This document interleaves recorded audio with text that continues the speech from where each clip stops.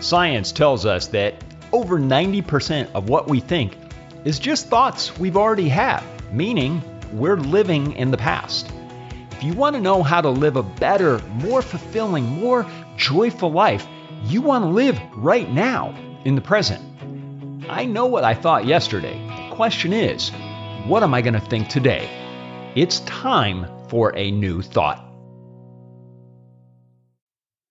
Have you ever found yourself constantly complaining about the same thing, yet you felt like for whatever reason you just can't make a change? Maybe it's your job, your relationships, or your health. Whatever it is, it's easy to fall into the trap of complaining and feeling helpless. So what do? Welcome to Everyday A New Thought. I'm Thor Chalgren. What if I told you that there are 4 simple steps you can take to stop complaining and start taking action? Today, I want to talk about how to stop complaining. In this episode, I'll dive into this 4-step process that shows you how to identify, challenge, and overcome the reasons why you think you can't make a change. So let's talk about how to transform your complaining into action. The first step to stop complaining is to identify what you complain about the most. Take some time to reflect on the situation or the people that trigger your complaints. It could be something related to work, family, friends, or even personal circumstances. Write them down so that you can be clear about what you're dealing with. Step 2 is to determine why you think you can't change that.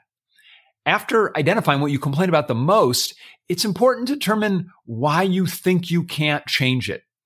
This step involves a lot of introspection and self-awareness. Ask yourself questions like, what is it about this situation or person that makes me complain? What beliefs or assumptions do I hold that prevent me from taking action? Do I lack the skills or resources to make changes? By identifying these underlying reasons, you can begin to challenge and change them. You can decide, do I really believe this? Step 3 is to brainstorm ways you can change it.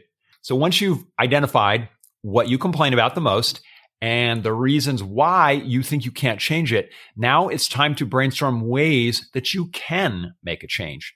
So this step involves creativity and being open-minded. So what you want to do is list all of the possible solutions, even if they seem unrealistic or far-fetched. What this is going to do is help you see different options and possibilities. For example, if you complain about your job, some solutions could be talking to your boss, looking for a new job, or developing new skills to advance you in your career. Step 4, you decide which of those steps you're going to take. So after you've brainstormed possible solutions, it's time to decide which of those steps you're going to take. So this step involves making a commitment and taking action. So you're going to choose one solution that you believe is the most realistic and feasible, make a plan, set a deadline, and take action. Remember that change takes time, so you want to be patient and consistent. If one solution doesn't work, try another one until you find what works for you. By following these 4 steps, you can stop complaining and start taking control of your life. Remember that complaining doesn't solve problems. Action does. So here's my takeaway on this. Complaining may feel good in the moment, but it doesn't solve the problem.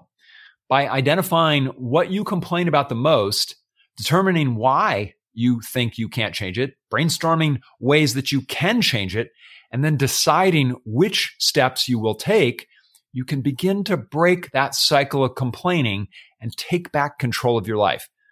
So the next time you catch yourself complaining, ask yourself these 4 questions and see what changes you can make. This is the 96th episode of Everyday A New Thought. I'm counting down to 100 consecutive episodes of the show. I started on January 1st, and 96 episodes later, I'm still going. If you like the show, please hit like if you're watching on YouTube. If you're listening to the podcast, please subscribe or follow the show on your favorite podcast app. Until tomorrow, thanks for listening. Thank you so much for listening to Every Day a New Thought. If you like today's show, please consider subscribing to the podcast. And if you found value in it, I'd be grateful for your 5-star review. Until tomorrow, bring a new thought to your life today.